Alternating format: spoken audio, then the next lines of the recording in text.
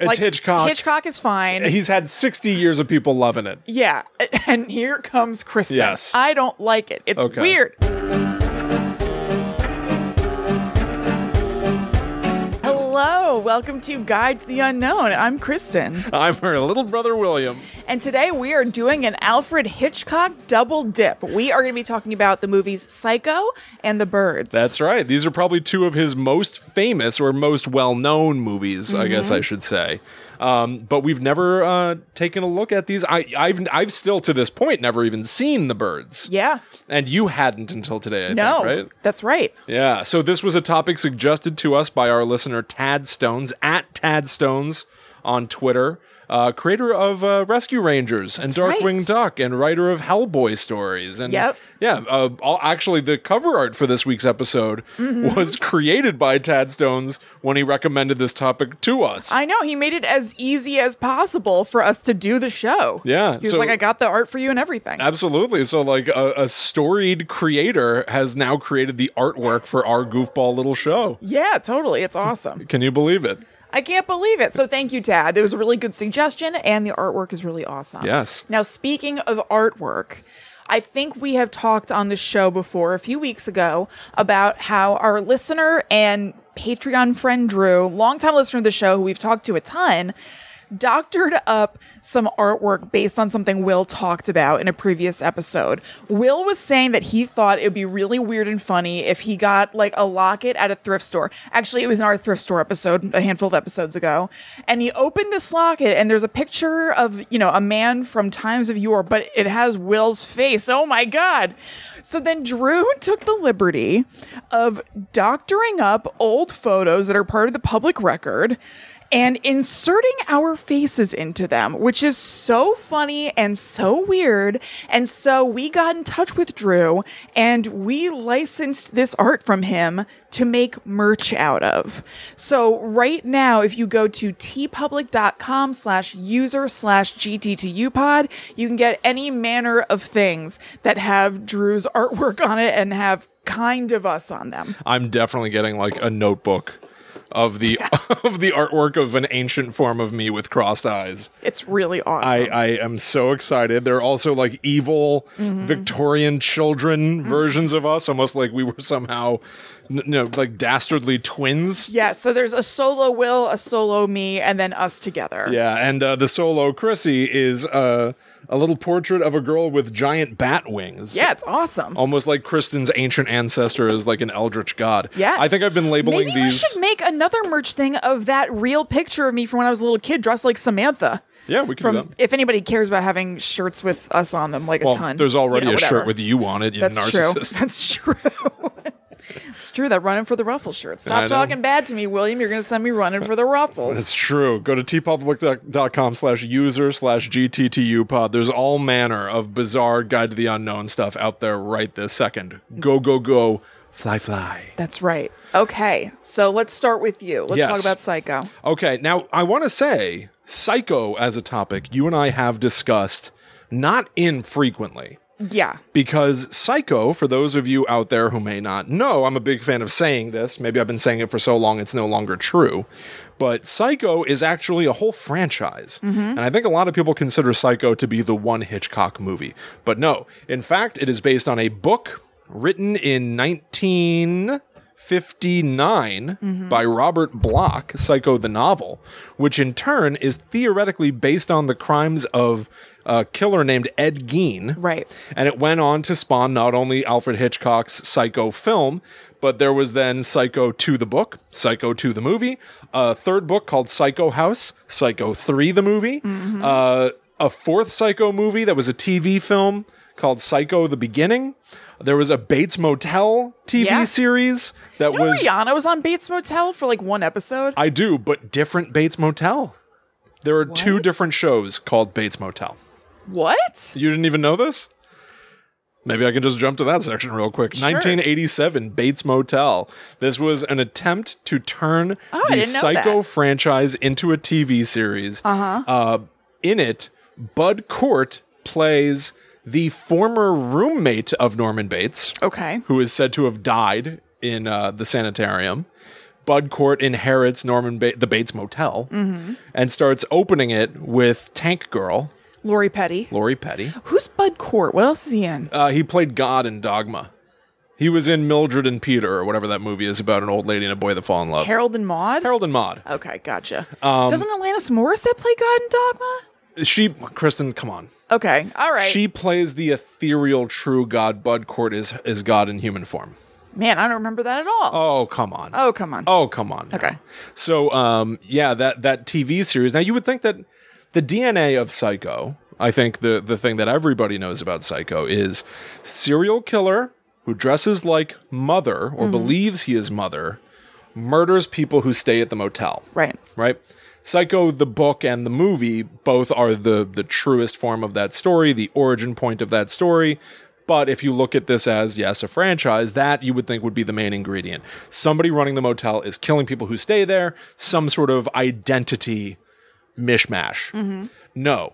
The Bates Motel TV series that they first tried to make has Bud Cort learning that the Bates Motel is haunted. Right. And he sees the ghost of a young Jason Bateman, and they learn a really emotional lesson about life and death on the show.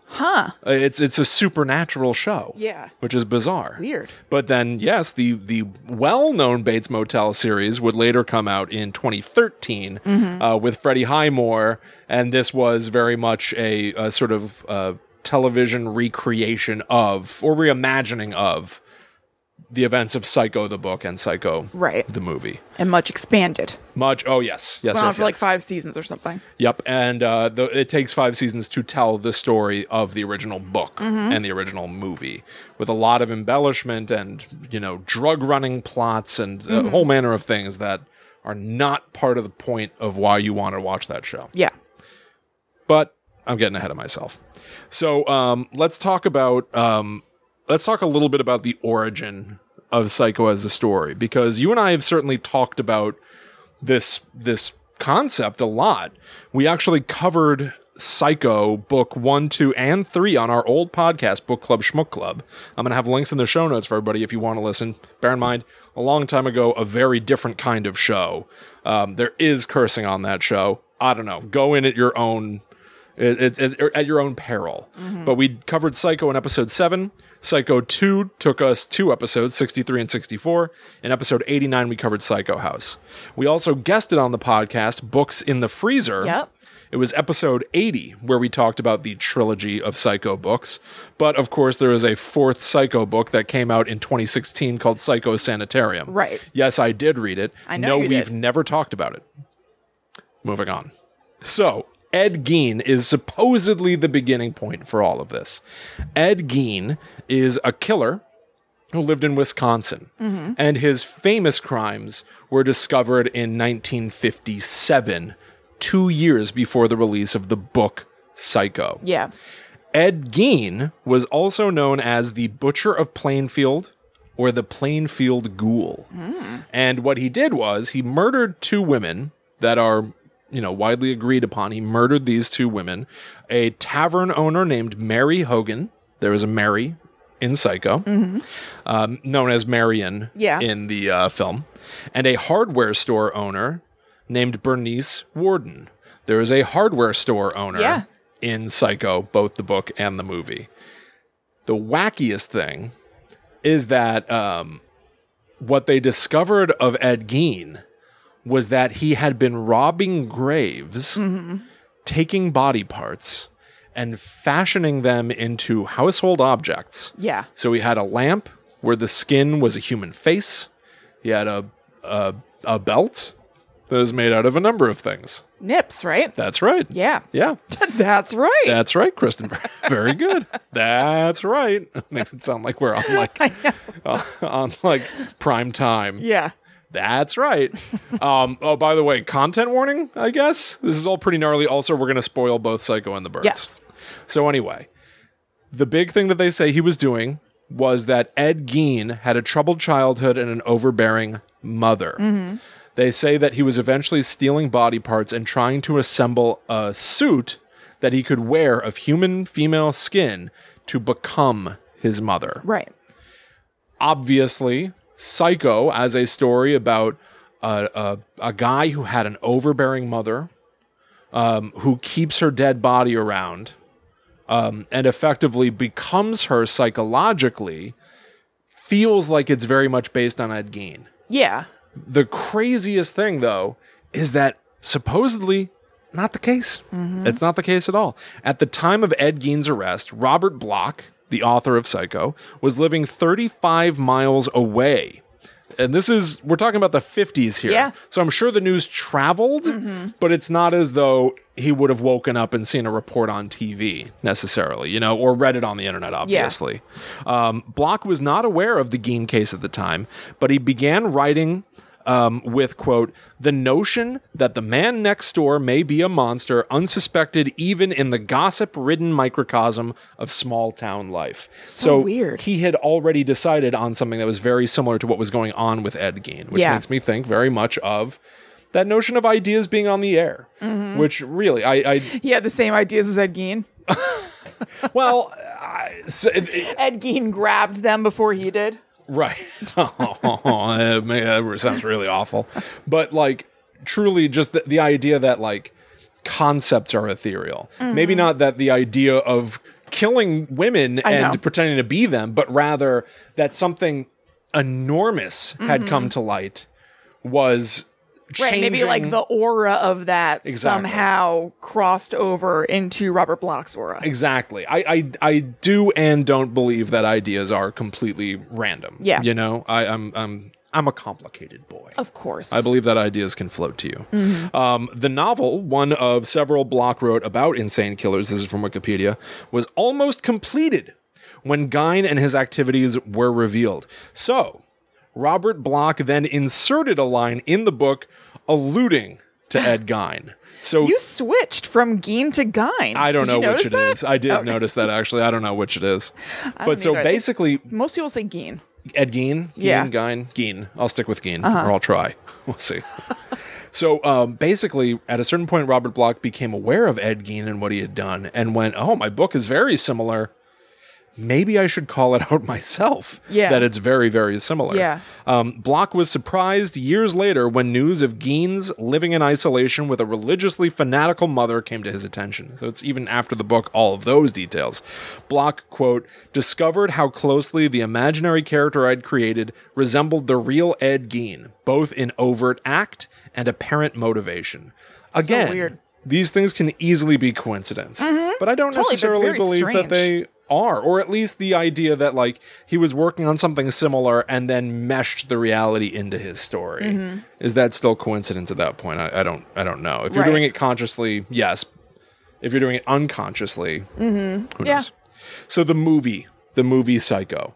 Basically, there was an assistant working with Alfred Hitchcock who read the book and went, ooh, I bet Al would really like this. Would love this one. Hitch would be into this. And so they sent the book to him or showed the book to him. He read the book and immediately went, purchase every copy of this book. They bought all the books so that nobody could find out what happens in it. It's amazing. Which I still think is probably both enormously exciting as a writer and probably insanely frustrating. Yes. I think You're that making sucks. it so that nobody can read my book. I think it sucks. I'm glad you like my story. Yeah. My writing is also something I'm proud of, though. Yeah, not just the story. By the way, the book It's is so good. incredible. Yeah. I've read it now a few times, and I still find it to be chilling in a way the movie, different from the movie. It's very different from the movie. It's not quite as far as The Shining, the book being different from The Shining, the movie, but not completely dissimilar. No, and they're honestly, both great, but they're different. The language of a book and the language of a film are so different.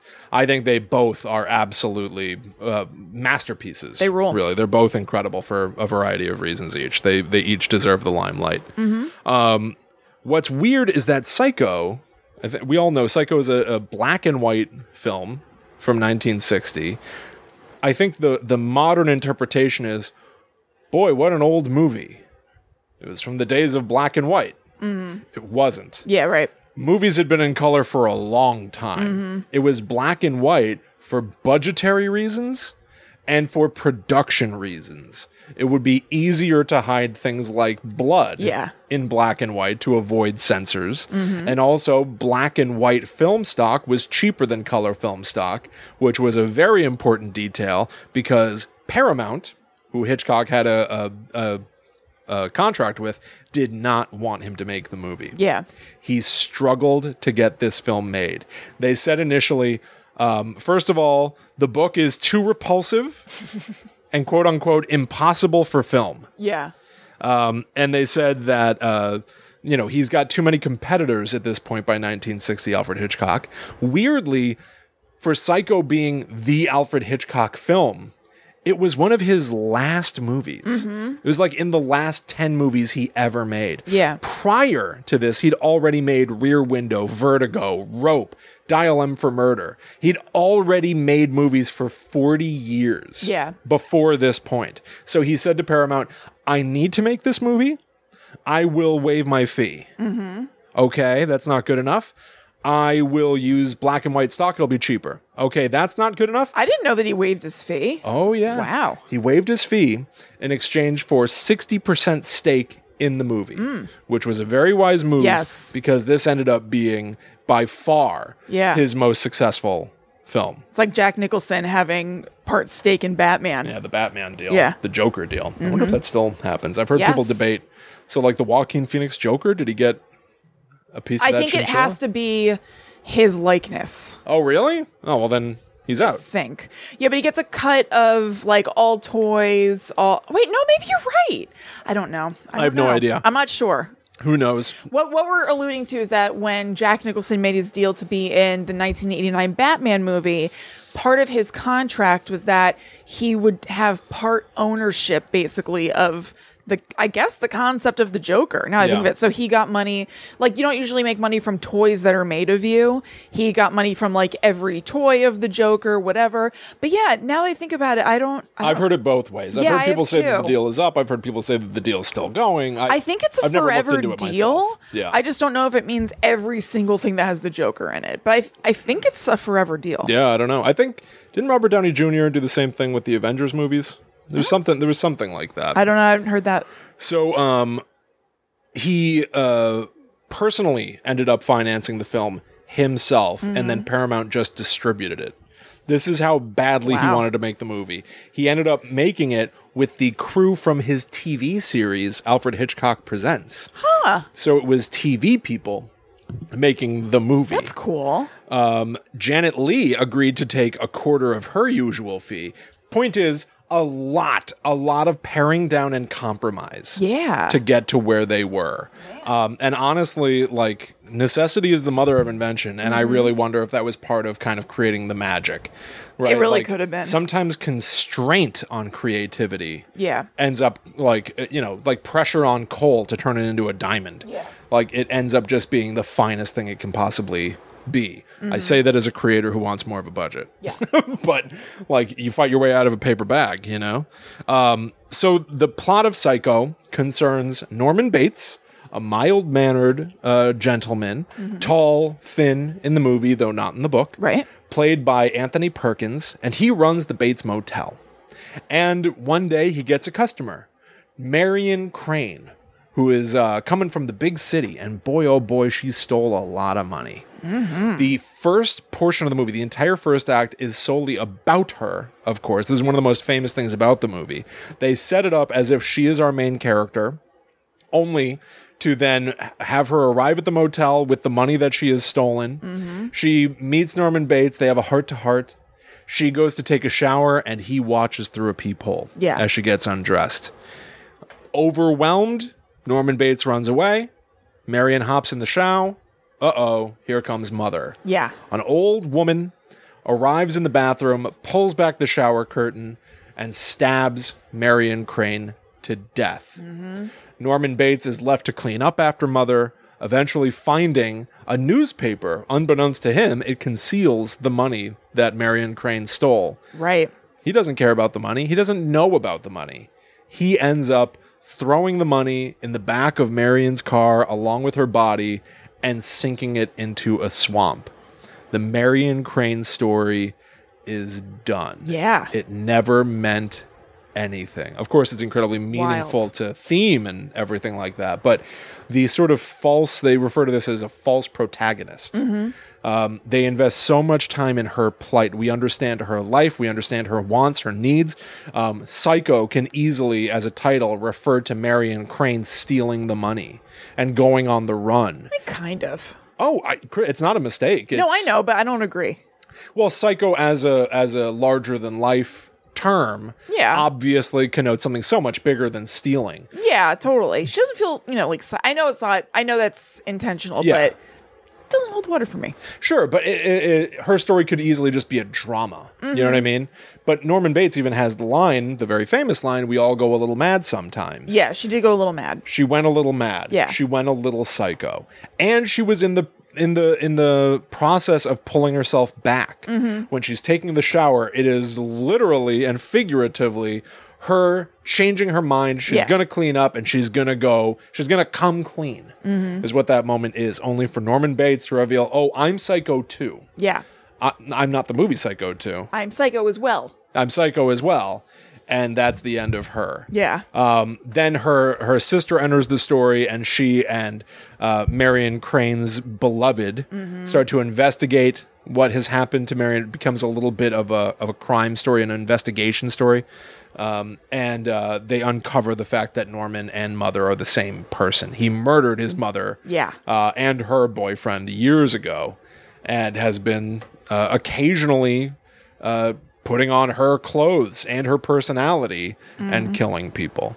It is one of the most famous plots in horror history. It is one of the most famous horror movies of all time. Yeah. And it was set up with Hitchcock doing commercials himself, where he gives a tour of the hotel, and he, as he's walking through the hotel, he's like, "It's just an average hotel room like you'd see anywhere."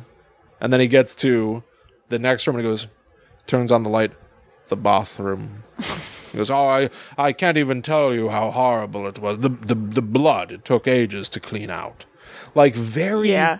We've talked previously on the show about a guy named William Castle, whose big claim to fame was the way that he marketed his horror movies. And they were all about, there's going to be an ambulance by the theater in case you have a heart attack. So awesome. We'll have EMTs at the ready to get you out of there. Like, real sort of like stunt marketing. Yeah. Well, by 1960, Alfred Hitchcock, who was the name in horror, had so many competitors like William Castle that he decided to learn from the things that they were doing, and that's where the marketing for Psycho came from. Sort of mimicking the kinds of stuff that William Castle would do. Yeah. He was the reason why films started to only allow you in for certain show times. It's just the Psycho as a production and as a story are absolutely revolutionary in so many ways. Yeah, definitely. I want to talk quickly about the shower scene itself of Marion's death. So I thought this was just a very interesting perspective on why it's shot the way that it is, because it all of a sudden becomes almost like a very modern movie, a frenetic series of cuts in the film as Norman Bates is stabbing the knife into Marion. Yeah. And in 1960, you couldn't show, one, nudity, two, the blood pouring out of wounds, three, a knife going into flesh on screen for audiences. So the series of quick cuts allowed you to hide things like the knife doesn't actually plunge into her on screen. The black and white was Hershey's syrup instead of blood running down the drain. But here's something interesting to me. Many shots are close up, including extreme close-ups, except for medium shots in the shower directly before and after the murder. The combination of the close shots with their short duration makes the sequence feel more subjective than if the images were presented alone or in a wider angle. Basically, you can convince yourself you're seeing something you're not. An example of the technique Hitchcock described as transferring the menace from the screen into the mind of the audience. That's cool. Which I just love the psychological Yeah. motive of that. Like, well, we can't show it. We have to make people think they're seeing it, Yeah. or convince themselves that they saw her being stabbed. The soundtrack for the movie was conducted by Bernard Herrmann, and the shower scene was supposed to have no score whatsoever. Yeah. But Bernard Herrmann wanted to try a piece, and it's the very classic ring, ring, ring, ring. And when when Hitchcock heard it, he was like, "Oh, this works so well," and he doubled Bernard Herrmann's salary that's for the awesome. film because it was so great.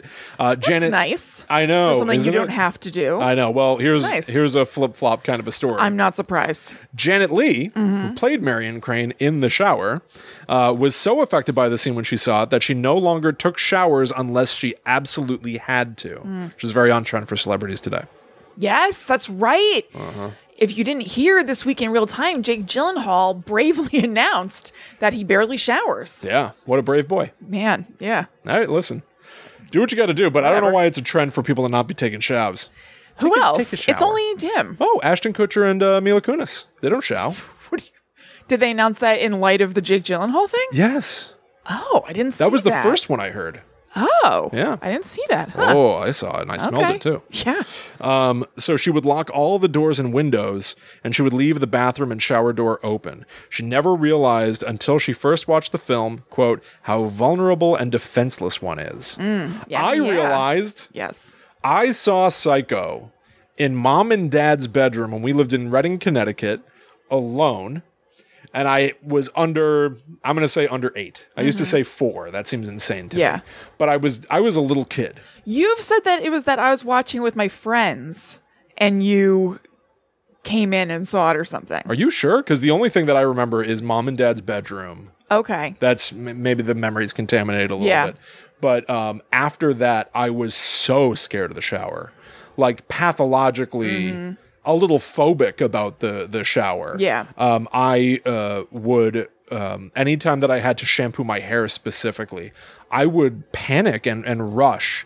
And I would open my eyes while the shampoo was like dripping down my face because I was so terrified. You're using no more tears. Of the, I was using too many tears. Extra I tears. was using extra tears. Jamson and Jamson's extra tears. It's so much cheaper. Yeah. There were a bunch of fake reshoots that Hitchcock did for the movie because censors kept trying to block it. So he would go like, I reshot it. And then he'd just show them the same footage and they'd be like, yeah, it looks better this time. That's so funny. Which is what Wes Craven would later do with Scream. know. He would lie about that sort of stuff. But here are some moments of censorship throughout the globe. In Britain, the BBFC requested cuts to stabbing sounds and visible nude shots. In New Zealand, the shot of Norman washing blood from his hands was seen as disgusting. In Singapore, I guess they didn't censor it. They were just like, oh, this is disgusting. This is disgusting. In Singapore, though the shower scene was left untouched, the murder of Detective Arbogast and a shot of Norman's mother's corpse were removed. In Ireland, Gary O'Hara banned it upon his initial viewing in 1960. Who was he? Just some guy? He's a censor, I guess. No! I say no. Get this out of me country! That means nothing, Gary. I'm like 90% You're just a Irish. guy. Yeah. You're just some dude. Yeah. I'm loud, though. You listen. A highly edited version, missing 47 feet of film, was submitted to the Irish censor. O'Hara ultimately requested that an additional 7 cuts be made, and they're amazing. The line where Marion tells Sam to put his shoes on because it implied that earlier he had his pants off. Yeah. Well, his pants or trousers. I think I may have. It rings a bell. They make a point of saying he had his pants or trousers off. One or the other. Yeah. Maybe even both. Ooh. Both his pants and his trousers that he usually wears together. Well, I know in England they call undies pants. That's true. I call them pants here. Yeah. I say little pants. I'll go like... You call them pants here. I do here in the house. I know, it's here in my abode here. It's funny. If I'm not wearing like presentation pants, I'll be like, oh, so I'm in my little pants. That's what I say. Like I gotta wash. Who are you warning? I've got to wash my little pants. I usually just say because I enjoy. Yeah. To be honest, I'm amused. No, I get it. I'm I get amused it. by the phraseology. They also requested to remove 2 shots of Norman spying on Marion through the keyhole, Marion's undressing, the shots of Marion's blood flowing down the shower, the shots of Norman washing his hands when blood is visible, incidents of multiple stabbings. O'Hara wrote himself, "One stab is surely enough." It was awesome. The words "in bed" when the sheriff's wife says, Norman found them, his mother and her boyfriend, dead together in bed. Oh. It's fine to find them dead. Yeah, But right. if they're in bed, oh my goodness. Man. And Arbogast's questions to Norman about whether he spent the night with Marion. Okay. Unacceptable in 1960 in Ireland. God. Yeah. When the movie first came out, the results were very mixed. Some people said that the film was like disgusting. Someone said it was a blot on an honorable career, plainly a gimmick movie, merely one of those television shows padded out to 2 hours.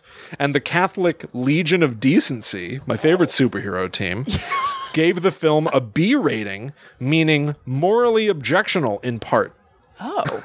Okay, that doesn't seem so bad. The Catholic Legion of Decency was cool with it. Yeah, they were like more chill than Gary O'Hallahan or whatever his name was. I know. And we are Irish. Until Janet Leigh's death in 2004, she received strange and sometimes threatening calls. Yikes. Black Christmas, Halloween, Scream. Yeah. Right? Yeah. Letters and even tapes detailing what the caller would like to do to Marion Crane. Oh, God. One letter was so grotesque that she passed it on to the FBI. 2 agents visited Leigh and told her the culprits had been located and that she should notify the FBI if she received any more letters of that type. Oh, my God. Like, she's already feeling traumatized from the shower stuff, and now it's not just, like, her inner self making her upset. Like, there are things coming in from outside. Isn't it just crazy? That sucks. Here's a Room 237-esque theory I read online. There are a number... Room 237, I should say, is a documentary about the movie The Shining where people share their sort of theories. Some of them are very intricate, outlandish, but I love them. Yeah, it's awesome. I don't necessarily believe them, but it's an example of like people loving film and probably it's looking too fun. close. Yeah. But I thought this was interesting. There are a number of references to birds.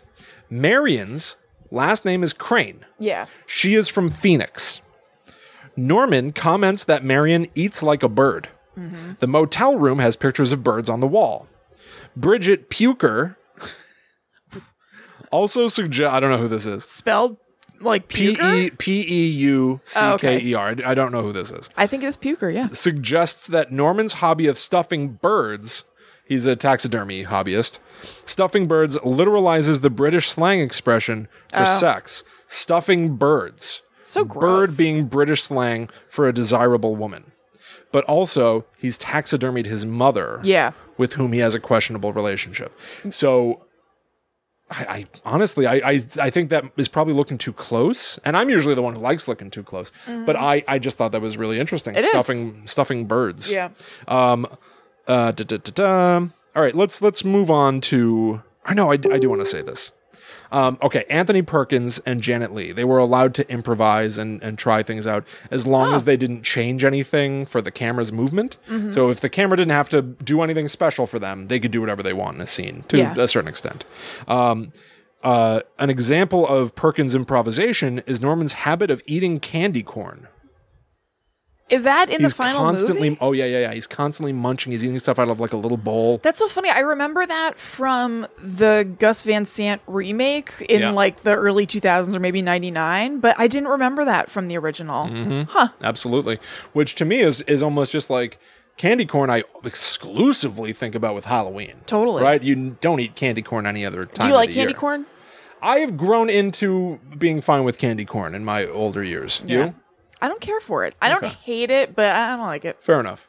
But early in the movie, there's a moment where it was something that they were filming accidentally had Christmas decorations in it. So at a certain point in the movie, there's a title card that says it's December whatever, but then he's eating candy corn, and it almost made.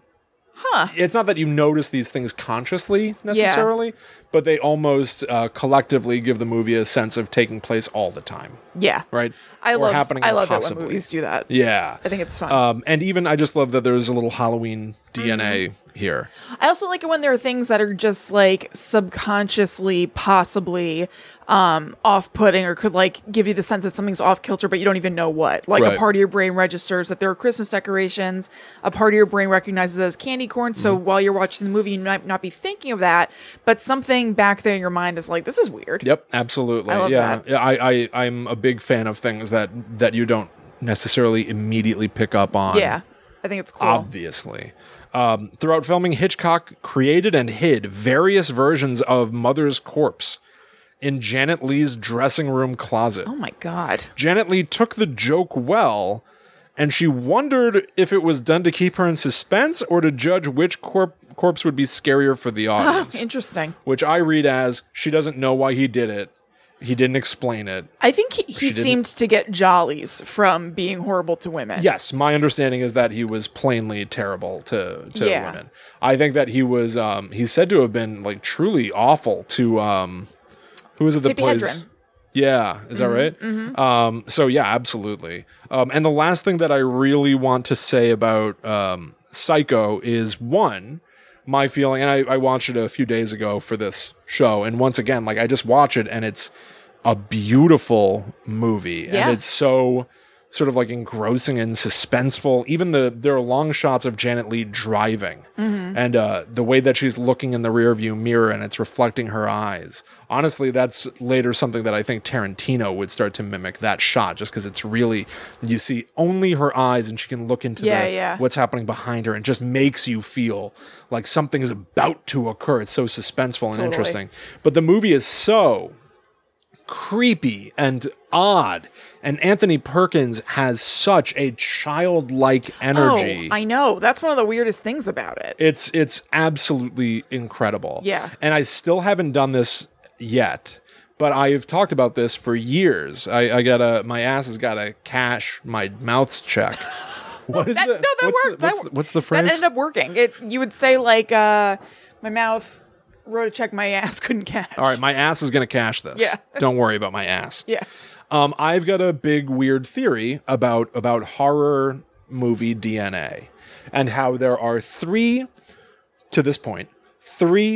great big horror movies that each changed the game. Psycho, Halloween, Scream. Each are about 20 years apart. Mm-hmm. Each features a Loomis, Sam Loomis in Psycho. Yeah, I know, it's so weird. Dr. Loomis in Halloween.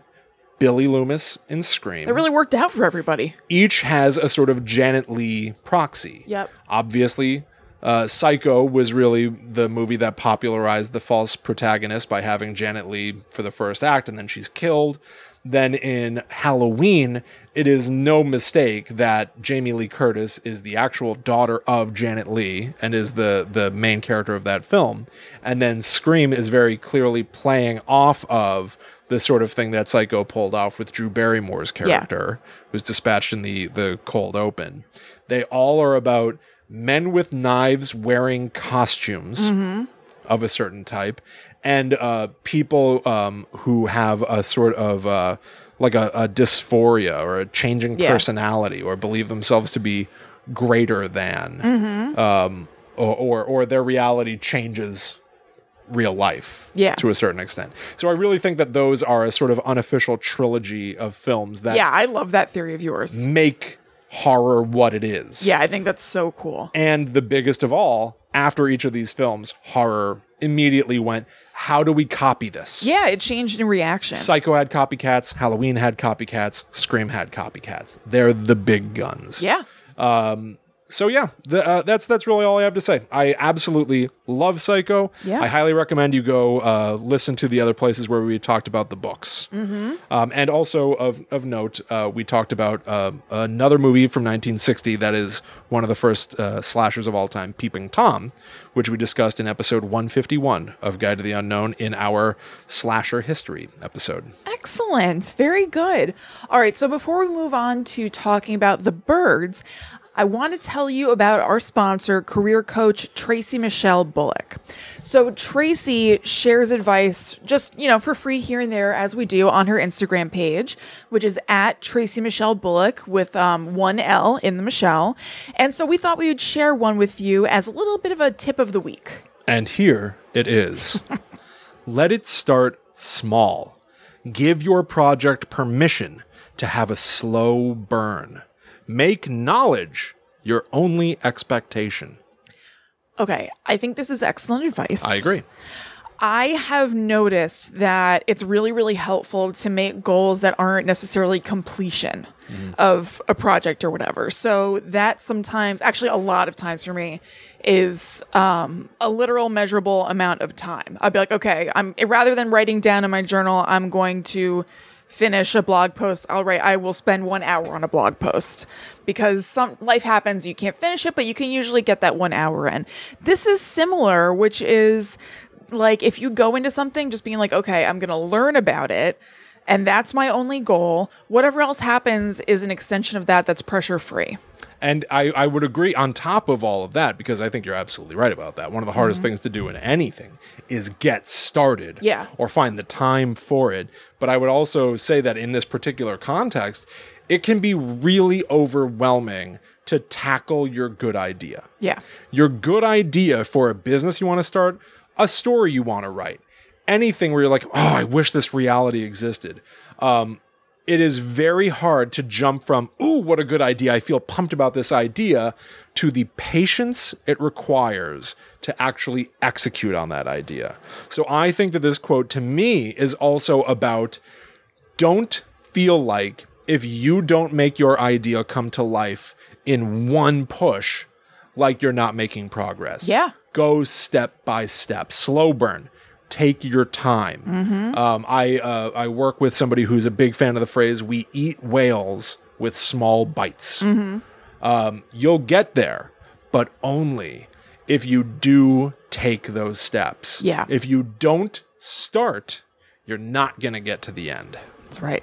Yeah. Very good. So among other things, if you want somebody who can help you with that, Tracy offers 30-minute coaching sessions for free, which is so sweet, that you can book through Instagram or through her website, www.simplicitydoyourdream.com. That's right. Tracy can help you start. For personalized advice from a business pro, you have to work with Tracy. Make your appointment for career coaching by going to @TracyMichelleBullock or www.simplicitydoyourdream.com. Just for Guide to the Unknown listeners, Tracy is offering 20% off your first month of coaching if you name drop GTTU Pod when you get in touch with her. That's right. So that is @TracyMichelleBullock, Michelle with 1 L on Instagram, and simplicitydoyourdream.com, and let Tracy know that GTTU Pod sent you for 20% off. Bam. Boom. Boom. All right. So let's talk about The Birds. Now, William, I know you said you haven't seen The Birds, right? I think I may have seen it when I was a kid, but I did not watch it, and I specifically did not watch it for this show. Okay, so I could tell you about it. Yes. Okay, the plot of The Birds is that birds just keep attacking people. Birds Gone Wild. We don't pursue knowledge about why. We just keep switching locations, and birds continue to attack at those locations. Really? Yes. We don't get an origin? No. Oh. No. We just keep going different places because we're scared of birds, and then birds show up at the next place. To be fair, we don't get a reason in Night of the Living Dead. Yeah, but... Which is another sort of like, oh, the dead are rising, they're attacking us. It's about the journey, not about the what. I know, but I feel that we've lived in harmony with birds for so long at this point. It's like 1962. Maybe you have. I'm beset. My house befouled. It's like 1962 or whatever. I think that it's a question worth answering. It's also a question worth answering, like why all of a sudden the dead have risen and are attacking us. But it's not like we've been living with the dead in peace and then they've turned. Right.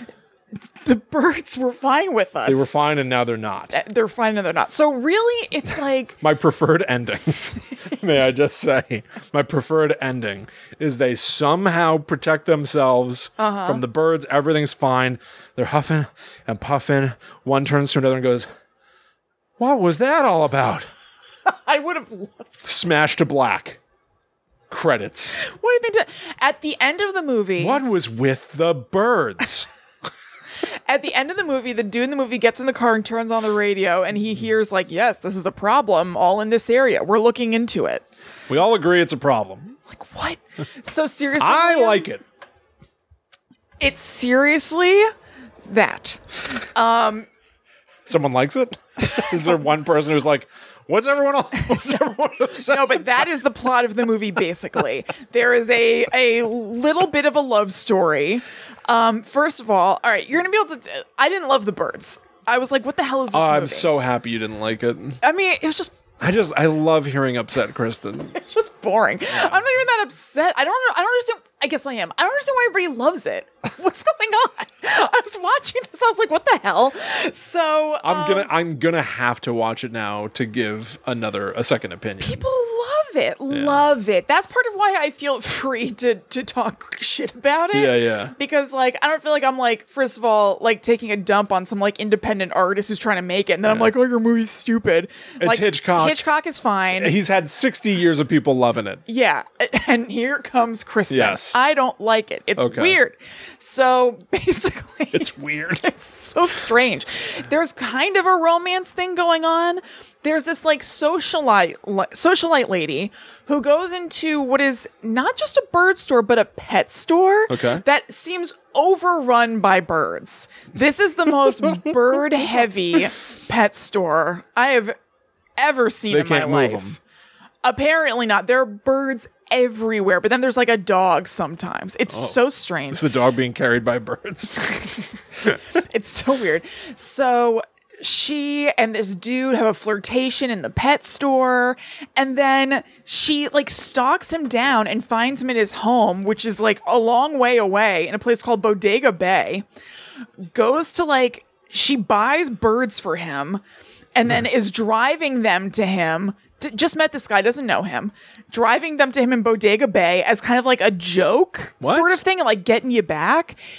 So she's kind of famous. She's a socialite, and she had been in the news for romping around in a fountain in Italy naked, the papers said. Apparently, when you hear her say it, ask her about it, she says a friend pushed her in, the papers made up the naked thing, whatever. So when these two people found themselves in a pet store together, the guy recognized her but acted like he didn't and pretended that he thought she was a shop owner or like shop worker, and they like bantered about like lovebirds. So then she bought him the lovebirds and drove them all the way to Bodega Bay. Oh. So she like hunts him down, gives him the birds, and is like, oh, here you go. But they hit it off and they're cool and stuff. She lied and said she has a friend who lives there and that's why she's there. And it turns out that friend actually kind of dated the dude and likes him. So they have a mild love triangle / amicable friendship. The guy's mom doesn't like her. That's pretty much as far as plot goes, besides, oh my God, the birds are attacking us. We must go to this other location. We're safe for now. The birds, they're back. Over and over and over. Okay. Until the last scene where they are holed up in the dude and his mom's house, and birds just start they're breaking down the roof, they're coming through the windows, they are going for it. And so, she goes upstairs to check out the scenario, gets like totally overrun by birds, and is like very upset and traumatized. And so it ends with him getting the car, and that's when you hear the radio come on and people being like, yeah, there are birds everywhere. And putting like a semi-conscious Tippi Hedren in the car and like driving her to the hospital, and that's it. So it ends with her still unwell. Yes. So, all right, I have a few questions for you because I'm not trying to besmirch your reporting. Okay. There's got to be some reason or a thematic purpose to this. I'm sure there's thematic purpose, but as far as we know, the birds have just turned. I have a few questions I've written down. Okay. One, this isn't actually a question at all. I lied. It's a theory. Maybe these are the birds Norman Bates killed come back for revenge. Maybe. Because we're following it's the next movie made. Yes. 1960 Psycho, 1963 The Birds. Mm-hmm. So if we're talking about stuffing birds in Psycho, and now the birds are attacking, it's almost Norman Bates' prey. Yes. Come back. Come to take their pound of flesh. Perhaps. Next question. Yes. You talk about how there's location after location after location. Oh, the birds are attacking. We got to go. Yeah. When I think about birds attacking, I think about the fact that a bird flies into your window and it dies, right? And that's horrifying. That happens. Do they kill themselves to get in? You know what I mean? Do they die in the course of trying to... I bet some do. Fly into... That's not really like a thing they show, though? No, they do show one seagull fly into a door and it's dead. Okay. She and the guy and the girl who liked the guy that she's there to stalk are talking, and they hear a thud at the front door, and there was a seagull that rammed to the door. Also, when she was on her way over to Bodega Bay, Tippi Hedren gets hit in the head with a seagull.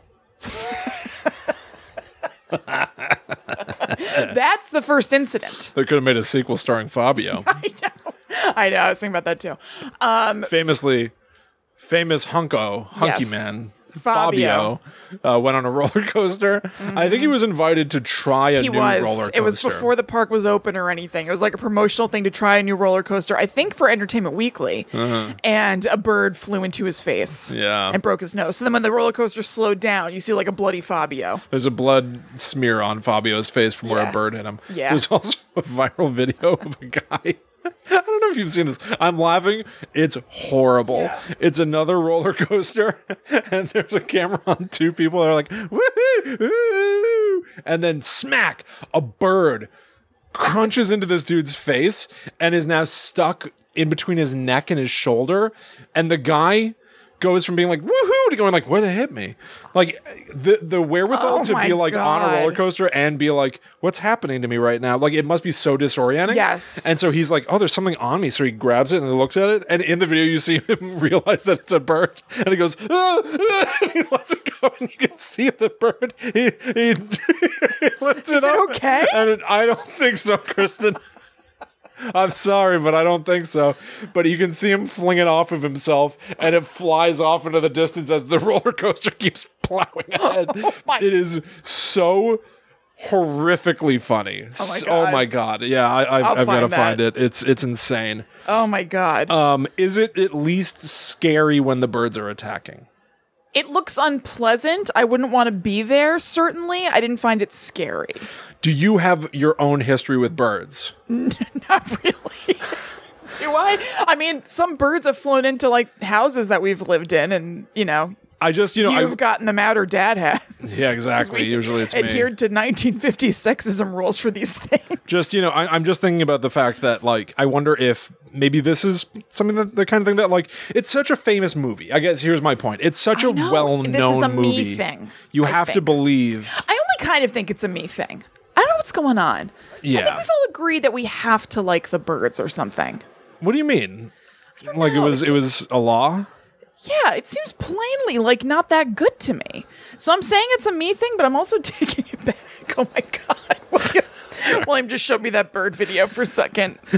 The guy who oh my God, he goes right back to it. The guy unlodges the bird, looks at his friend and does like his hands up like, what the hell? What was that? And then he goes from being like, what with his hands to raising it in a woohoo for the roller coaster. He's so freaked out by this bird, and then his friend tries to high five him, not realizing that his buddy It's just a got bird hand. hit in the face with a bird. It's so insane. Anyway. Okay, so I didn't find the bird stuff scary. Obviously, I wouldn't want to be there, but basically, I found it unpleasant because there'd just be blocks of time with a bunch of frantic bird song happening. Right. And, like, it doesn't look that great, which isn't a criticism because it was made in, 1963, and they, like, had to really, really try and strive for this technology. So I think for the time it was good. It was up for an Oscar and everything. But like through 2021 eyes, I'm not like, oh God, how scary those birds. Okay. Like it looks superimposed on top of what's happening. Because you can certainly watch movies from that era that are still like Psycho. Psycho's 3 years earlier, Yeah. and it's still as scary. So yeah, I just didn't. you think it's a failing of the movie itself that it doesn't scare you? I mean, I don't get scared all that easily anyway, except for jump scares. But I just think it's boring. Yeah. Is basically my complaint. The point at which I wrote in my notes, controversial maybe, this movie is boring. I wrote, a lady has been talking about sacks of chicken feed on the phone for like 2 minutes. Oh. So this was foreshadowing that the birds are mad, I guess. She's complaining to somebody that her chickens don't like the chicken feed that she bought at the shop and is like talking about the chicken feed for a while. And I was like, does this movie suck? Maybe? Well, even that, I guess, is meant to be, yeah, you're right, foreshadowing that something's amiss. Maybe the birds started getting grumpy a few days ago. Now they're turning evil. Yeah, get me in and out. I know. Why am I hearing about this for Get so to long? it. Yeah. So what I knew about this movie before seeing it is basically like all the infamy surrounding it, mainly around the way that Alfred Hitchcock treated Tippi Hedren, which you mentioned before. So there are like kind of varying reports about this, somewhat coming from Tippi Hedren herself. She had said originally, and also her co-star like said, yeah, I witnessed this too, that he was like kind of coming on to her and stuff. And then when she wasn't receptive to that, he was touching her. He was being suggestive. Oh. When she wasn't receptive, it seemed like he turned and decided to punish her for that and started being really crappy to her, making her do like a million takes. Yes. And- This is what yeah. Right. So there are two points during the movie that she got hurt. One point is the famous phone booth scene where she's in a phone booth and all the birds are flying at the glass. This is a ridiculous movie. Birds are flying at you everywhere. It's silly. Is it based on a book or anything? Yes, it is. Okay. It's not much like the book, apparently. But this is silly, William. Yeah. Birds just keep dive bombing everybody. Was he trying to recapture the magic of Psycho? You know, No, similar, like it doesn't feel adapted anything from like a book. Psycho. He's coming off of a huge success. That was my point. I know, but I don't know. I don't look, again, maybe some people would say, yeah, he was, and that's clear because they like the movie. I just found it to be P.U. Okay. So there's the scene where she's in a phone booth and birds are dive bombing her naturally. Because Of course. all that happens in this movie. And They have one method of attack. You know what I mean? Like, Yeah, they're always just flying at you. yeah. Doing a There's little- no variance. There's not a lot of variance possibility. No, a peck, a poke, flapping wings that are scary. Yeah. That's pretty much it. Right. So she was hurt during the course of filming that scene because some glass shattered and she was cut, and he apparently didn't really care about that.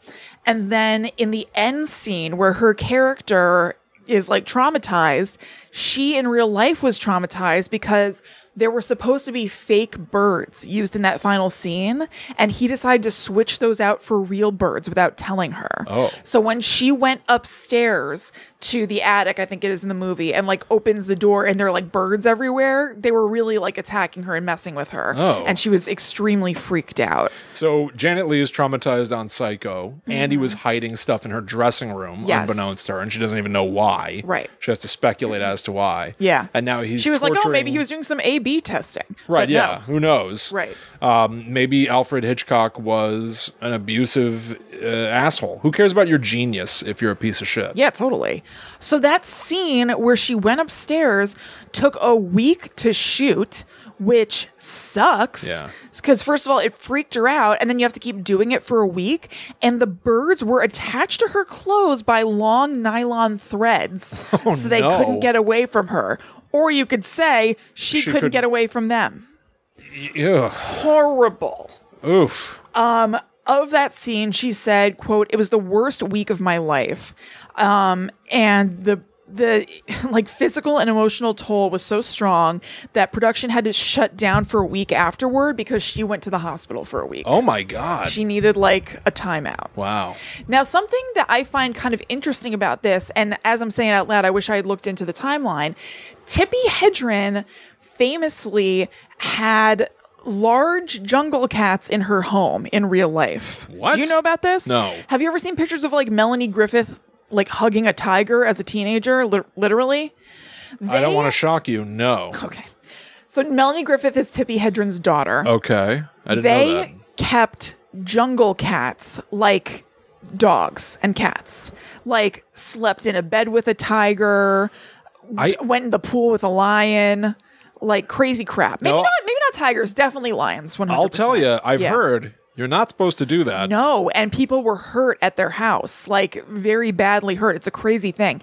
So it's just kind of interesting that this happened, and she went on to live with wild animals. No comment on validity or whatever. It's just weird, you know? I've got here a photograph of Melanie Griffith, I believe, spitting pool water into a lion's mouth. Yes. And this was just every day. This Yes. wasn't some staged photo. No. This was their house. There are also pictures of them lying in bed with them. This was her just spitting water into her pet Poncho's That's mouth. correct. That's correct. It's so weird. So the thing that made it a little bit, like I said, she said one thing and then kind of changed what she said in public.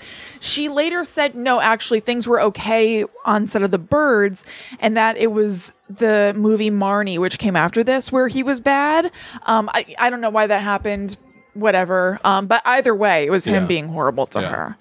I think the movie is also known for looking a little goofy by today's standards, but back then it was a pretty big deal to being able to show something that like that on screen. And they used something called yellow screen rather than using a blue screen or a green screen. And actually they had to go to the Disney company for help because they kept trying things and they couldn't get it to look right. And so not Walt Disney, but like Disney helps them with the technology because they would have. Sometimes it would be people acting with birds or sometimes mechanical birds, but sometimes it would be just superimposed birds on top, like when they were working with kids. Yeah. Because there's a lot of birds attacking kids. Okay. That's happening a lot. So like there's like a birthday party, and that's the first incident of like a ton of birds coming in. And so it's birds like swooping down, like busting all the balloons and like pecking at kids and stuff like that. Ooh. So they had to, superimpose that on top of children who are not being attacked by birds. And your point is that it kind of looks like crap? Yeah, by today's standards. But, what are you going to do? There's a very, very famous bad movie called Birdemic. Yes.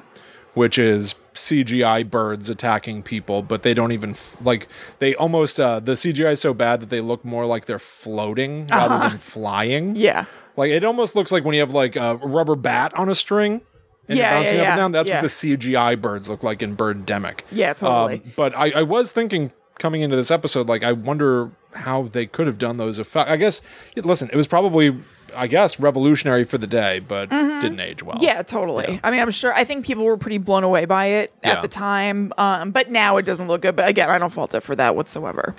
So, like you were talking about, Alfred Hitchcock is known for like kind of fun, gimmicky marketing things that he's done with movies. And so this one was no exception. And one of the coolest things that they did for this is that they gave out bird masks. So it'd be like a piece of paper with a like bird's eyes and a beak on it that you could cut out. And the deal was that if you wore yours to the theater on the first Saturday that the movie was released, and this like lottery serial number was on the inside of them, on the inside of the mask, matched up with a bunch of numbers that they had at each theater. If you were able to match up just by chance, then you get to see the movie for free. All right, that part's kind of fun. But the bird mask, you have to be wearing your bird mask. Kind of sucks, right? Like a crappy bird mask. Yeah, it's like a paper bird mask. Yeah. So let's do some trivia for the movie that I thought was kind of cool and interesting. And this also this one kind of ties into the marketing stuff. At the UK premiere, when the audience left, there was the sound of screeching and flapping birds from loudspeakers that were hidden inside of trees. Oh, when they left the theater, which that's I think is very, cool. very fun. I think that's very fun, yes. The schoolhouse that they shot in for the school scenes was said to have been haunted, and Tippi Hedren said that it felt like it was haunted during filming and that the whole cast and crew was weirded out by it. She said that she had the feeling while there that, quote, the building was immensely populated, but there was nobody there.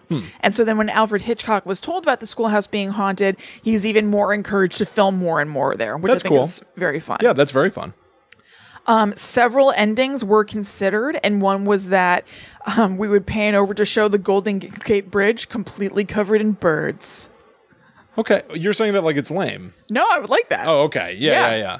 There's a Planet of the Apes vibe here. Again, I do think there's something of a zombie movie vibe, although zombies wouldn't be invented in their modern incarnation for another few years. As you're saying that, it makes sense, but it didn't feel like zombie stuff to me. Fair enough. Yeah. But also like the 50s. Granted, this is the 60s, but like the 50s were big on like scientific or science fiction animals attack type stuff, Yeah. So it makes a certain amount of sense. I'm still very curious to see it, I think. Yeah. Why not? You I know you are aware this is a setup, but the Mel Brooks movie High Anxiety? Of course I am. Which the entire film High Anxiety, I mean, highly recommend. This is one of the greatest movies of all time. Yeah. The entire thing is a parody of Alfred Hitchcock. And there is a scene in that movie where they parody the birds. And I think it's that Mel Brooks is sitting on like a park bench. Yeah. And a bird poops on his shoulder. Yeah. And he notices it and looks up. And then it happens again. and again, Right. and again, Just and he chase starts them out of there. He starts running. He starts running as far as he can, and the birds are pooping on him, and he just keeps getting hit. And the soundtrack is just like plop, Yep. plop. Plop, plop, plop, plop, plop, plop, plop, plop, as he's running and running from the birds, and it's all shot like Hitchcock. Was the big thing about that movie is that like the cinematography of it was actually mimicking the cinematography of Hitchcock as well, so it had the feeling of Yeah. a Hitchcock movie, but it's Mel Brooks running while getting crapped on by birds, and it's goddamn funny. It's awesome. So speaking of running, so there's a scene where all these kids are running from the schoolhouse, and the way they did that is obviously they didn't have, and birds are attacking them like crazy. It's like a real onslaught in this one. And the way they did this is that they put kids on 3 rows of treadmills at the studio. Cool. So they could have them running against, I guess, this yellow screen. But kids are clumsy. So kids kept falling and flying into each other on the treadmills. That was funny. That's great. Let's see. Okay. Oh, so during the birthday party attack scene that I mentioned, this is so messed up to me. I was reading this and I was like, oh God. And then it has I was pleasantly surprised at the ending. So during the birthday party attack, in order to ensure that the gulls could pop the balloons, because that was an important part of it, they pop a whole bunch of balloons, the birds. Pins were placed inside the birds' mouths and their beaks were taped closed. What? This I did not like. No. I still don't like it. But one of the gulls with its mouth still taped flew away, and the trainers spent hours looking for it because it would have died if it couldn't open its mouth. Their efforts paid off, and they found the bird. Good. Which I was happy about. I was kind of surprised. I thought they would just be like, oh, lost one or whatever. Yeah. So I was kind of happy to hear that at least they made sure to take care of it. At least they cared in some way Yeah, I know. about the animals they had in the movie. That was going to be one of my questions as well. I'm sure How they most treat the movies birds. have a tag on them of no animals were harmed during the making of this film. I don't know. You don't know? I don't All know. right. Yeah. All right. And this is the last thing, fittingly. The movie does not finish with the usual "the end" title card because Alfred Hitchcock wanted to give the impression of unending terror. It's open-ended. And we do a similar thing on this show, where if you listen after our end music, we have a little snippet of conversation to imply that the conversation carries on. It's true. To imply the party hasn't stopped yet. That's right. So that's The Birds. Very good. Did you know that there's a sequel to The Birds? Yes, I did. It was not well received. It's called The Birds 2 Land's End. It was a TV movie. Yeah. Yeah. Yeah. Tippi Hedren's in it. But not as a as- different character. Right. One of my favorite horror traditions. Yeah. So weird. They bring back the main cast, but they're Someone not the else. same character. I know. Who could possibly care? I know. It's very weird. It's very, very hard. Yeah. Makes it very hard to enjoy. They probably wanted a youngie. You know what I mean? For the main character. Well, but you can at least say, like, you can at least have her go, like, I've seen this before. Yeah, right. No, she's somebody totally Well, different. I've seen this kind of bird activity before. We still don't know why. Well, I haven't seen birds behave this way since 1963. I was in a movie called The Birds. It plays herself. So we record this show live. Tuesdays at 7 o'clock Eastern. We've changed our time. Get into it. But that means that as we're talking right now, we have a live chat of people who are listening to us speak, one of whom is Tad Stones, who suggested this very topic for us this week. So I asked Tad in the chat, I said, I would love to hear your rebuttal to Kristen's opinions. Okay. Because I want to know if you took a listener's suggestion and then dumped all over a movie that they love or something. It's not impossible. It's not impossible. But I had to be true to myself. But here's what we've got from Tad Stones, which is fantastic. He says, audiences were scared at the time, not to Psycho levels, though. So I forgot to say this. Reception was mixed. I'm Yeah. not alone in thinking that this is Right. Birdie Doo-Doo. I believe that was on the cover of the Daily Post. Yeah. And then Tad Stone says, my Hitchcock insight. I went to college with Alfred Hitchcock's granddaughter. He used to call them on Christmas Eve in the persona of Alfie the Elf. That's all I got. That's cute. It was very sweet. That's very nice. Thank you, Tad. Thank you very much, Tad. Thank you for the suggestion. Yeah. I love, honestly, the fact of the matter is, I love talking about horror movies. Me too. And I love seeing Kristen upset about something that she had to watch. Luckily, it wasn't too long. Kristen, before this show, also posted on Instagram. I did. She was like, before I'd even spoken to her about any of this, I was like, oh, I know what I'm in for, and I can't wait. Because I thought we were both going to love this. I love Psycho. I was right? expecting to like it. It could have been a new... Yeah, totally. a new 'Cause discovery People of- love it. So I was like, Exactly. oh, I'm just catching up. But I Yeah. was so pumped when I opened Instagram, and what you had posted was, this is... the birds is so weird. This is the only good part. Yeah. And it was Tippi Hedren. Just look... It's so strange. Disjointed shots. So a bird flies into a dude who's filling up his car at a gas station. He falls over. And so then the gas spills and makes its way over to another car. And this guy gets out of the car and lights a cigarette and drops the match. And like, I'm laughing because Tippi Hedren and some other people are inside this restaurant being like, no, don't drop the match. And he's like, what? Huh? And drops the match and like explodes.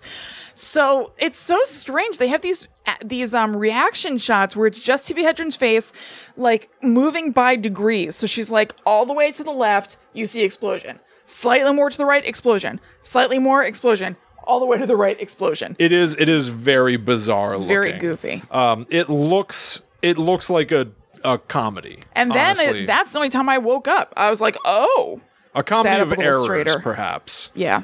It is quite bizarre. But I think we all, if you like The Birds, I think we all owe M. Night Shyamalan a debt of apology Why? for dumping on The Happening and then being like, oh, The Birds is incredible. Well, At least some stuff happens in The Happening besides just running to other locations to avoid the wind. listen, that is what happens in The Happening. And he But there's a intentionally little knew more he was going doing on. that. Yes. And everybody gave him a hard time. Yeah. There's a little more going on than that. This was seriously just new house birds, new house birds. Someone's died, birds. I do Eyes think pecked out, birds. I do think it's kind of funny, the idea that the structure of this movie, it's first of all, it's called The Birds. Yeah. You know what you're getting yourself into. It's going to have something to do with birds. Mm-hmm. The second birds attack the first time, I bet, again, I have not seen it, I bet what they do is swoop, caw, and peck. Well, the first time a seagull just flies straight into Tippi Hedren's forehead. That's the first sign that Yes. something's wrong? Yes. That's like Elaine on Seinfeld when a bird flies into her head. Like it couldn't, what does he say? Like he couldn't avoid it. Like it couldn't avoid It it. just flew right into your head. It's like he couldn't avoid it. Somebody told her she has a big head, and all of a sudden it starts coming true. Yeah. But so my point is, you then move to location 2. Oh, I bet we're safe now. Nope. Audience member. Oh, I wonder what's going to happen. Birds. And they're going to do what but birds like- do. They're going to swoop, caw, and peck. Make contact with the outside world. Tell someone. They're just in their Right. own community running from birds. My point is, we know exactly what the threat is, and we know everything they can do. And even if you get to a new location, you know what's going to come get you. Yeah, sometimes it's different kinds of birds. It's like there's a lady who shows up and like explains the difference between crows and ravens. I actually kind of liked her. It's just I would think that a modern version would be like, you know, and I know what I'm about to say is really stupid. I know it. But like, you imagine that maybe it starts with like a little sparrow. Okay. A little teeny chickadee, right? And then you have to have like a diverse number of locations. I do think this does seem to me like you've got to get from A to B to save somebody, right? But it does feel like it has to culminate in a big bird. That there's a genuine, large aviary threat. Now it's an eagle, an American bald eagle. rather than a big bird, they went for a lot of little birds. The most amount of birds we had seen to that point. Okay, fair enough. But like, Yeah. it's just how do you create a progression is my know. feeling. Because from minute one, How do you solve a problem like Maria? you know exactly what the threat is, what the threat is capable of. Yeah, but I thought something else was going to happen. Anyway, Yeah. I'm just saying the same thing over and over again. So don't watch The Birds on Peacock, by the way. It's on Peacock. Yes. Is that true? Yes. All right. Tad Stones also says, danger. Change location. Danger. Yeah. Change location. Nowhere seems safe. Danger. Isn't that the structure of a slasher film? Granted, most slasher films have an ending. Now, Tad, that is a very, very interesting point.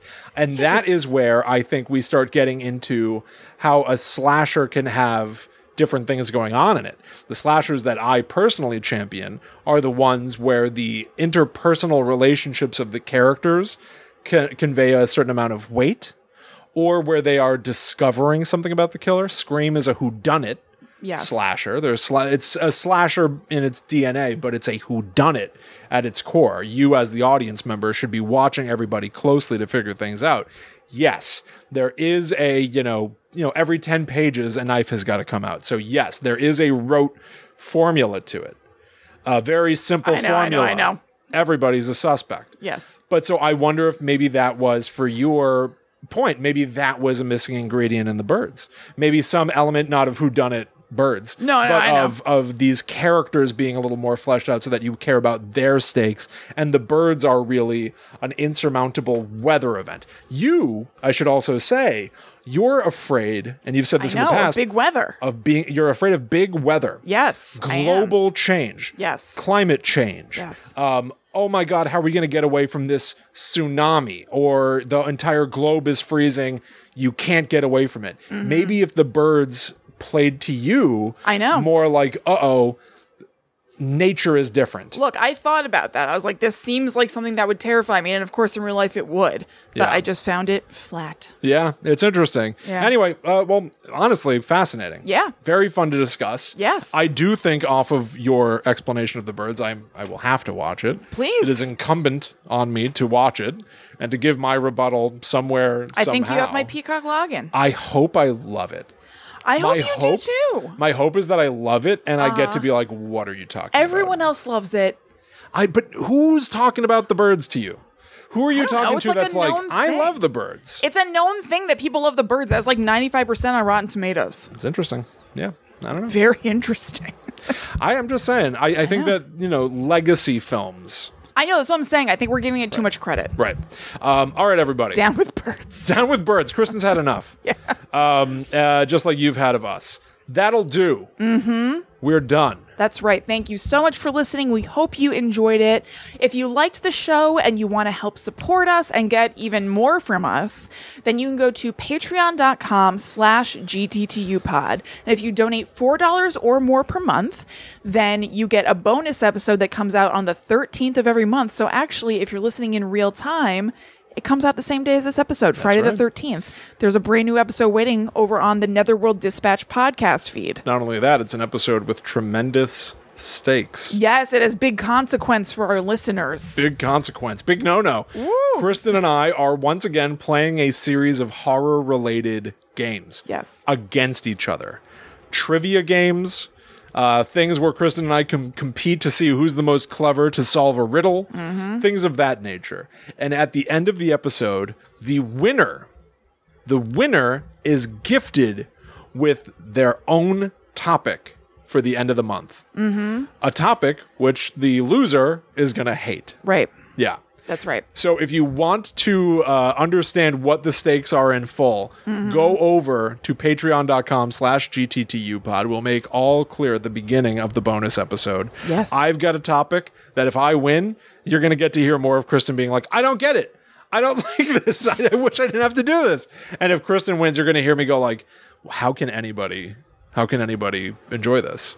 Either way, one of us is going to be very unhappy at the end of the month because of today's, on the 13th, new Patreon episode. Patreon.com/GTTUpod. That's right. You can also find everything that is Guides to the Unknown related at GTTUpod.com. So that's links to our private Facebook group, our merchandise, all of our episodes, Patreon, all kinds of stuff. All kinds of stuff, yeah. And if you would like to reach out to us individually, you can certainly do so. That's right. I'm at Chillin' Kristen. I am at The Myth Traveler. So thank you all for hanging out with us. We'll be back next week for more psychotic stories. Perhaps we'll be a little bird-brained. Oh. But until that time comes, we must travel.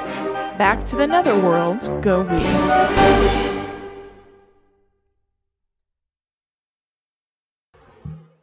Tweet, tweet, tweet, tweet, tweet. I'm a bird. Mother. That's the best I could come up with. It's not bad. That'll do. That's pretty bad.